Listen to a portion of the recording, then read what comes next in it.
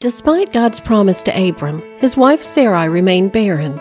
10 years they'd resided in Canaan, their promised land, and yet they still had no promised son.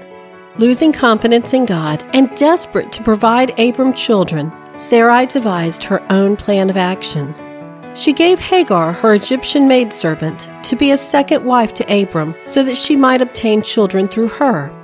Abram agreed to Sarai's plan. Sure enough, Hagar conceived, but things didn't turn out the way Sarai expected.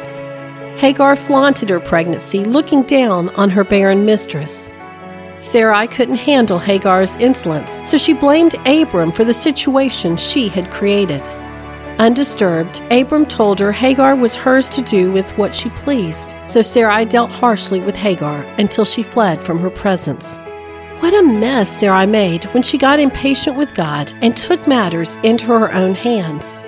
Though it was an accepted custom at the time to use servants as surrogate mothers when the wife was unable to conceive, this was never God's plan.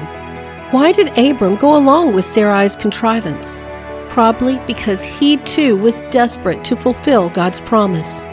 In their eagerness to see God's plan come to fruition, they created complications that could have been avoided.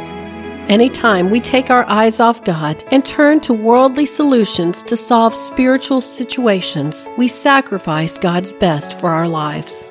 If God has blessed you with a promise for the future, don't try to rush it. God alone knows all that needs to transpire in order to align all the pieces in the most perfect positions. Though the wait may take years to fulfillment, the blessings will be worth it. I'm Sharon Wilharm, host of All God's Women. For more stories of women in the Bible, visit allgodswomen.com. If you enjoy listening to All God's Women podcast and radio show, you're going to love my brand new Women of Prayer Bible study. Get to know the character of God by studying the prayers of women in the Bible. Grab your copy today, available in paperback and Kindle.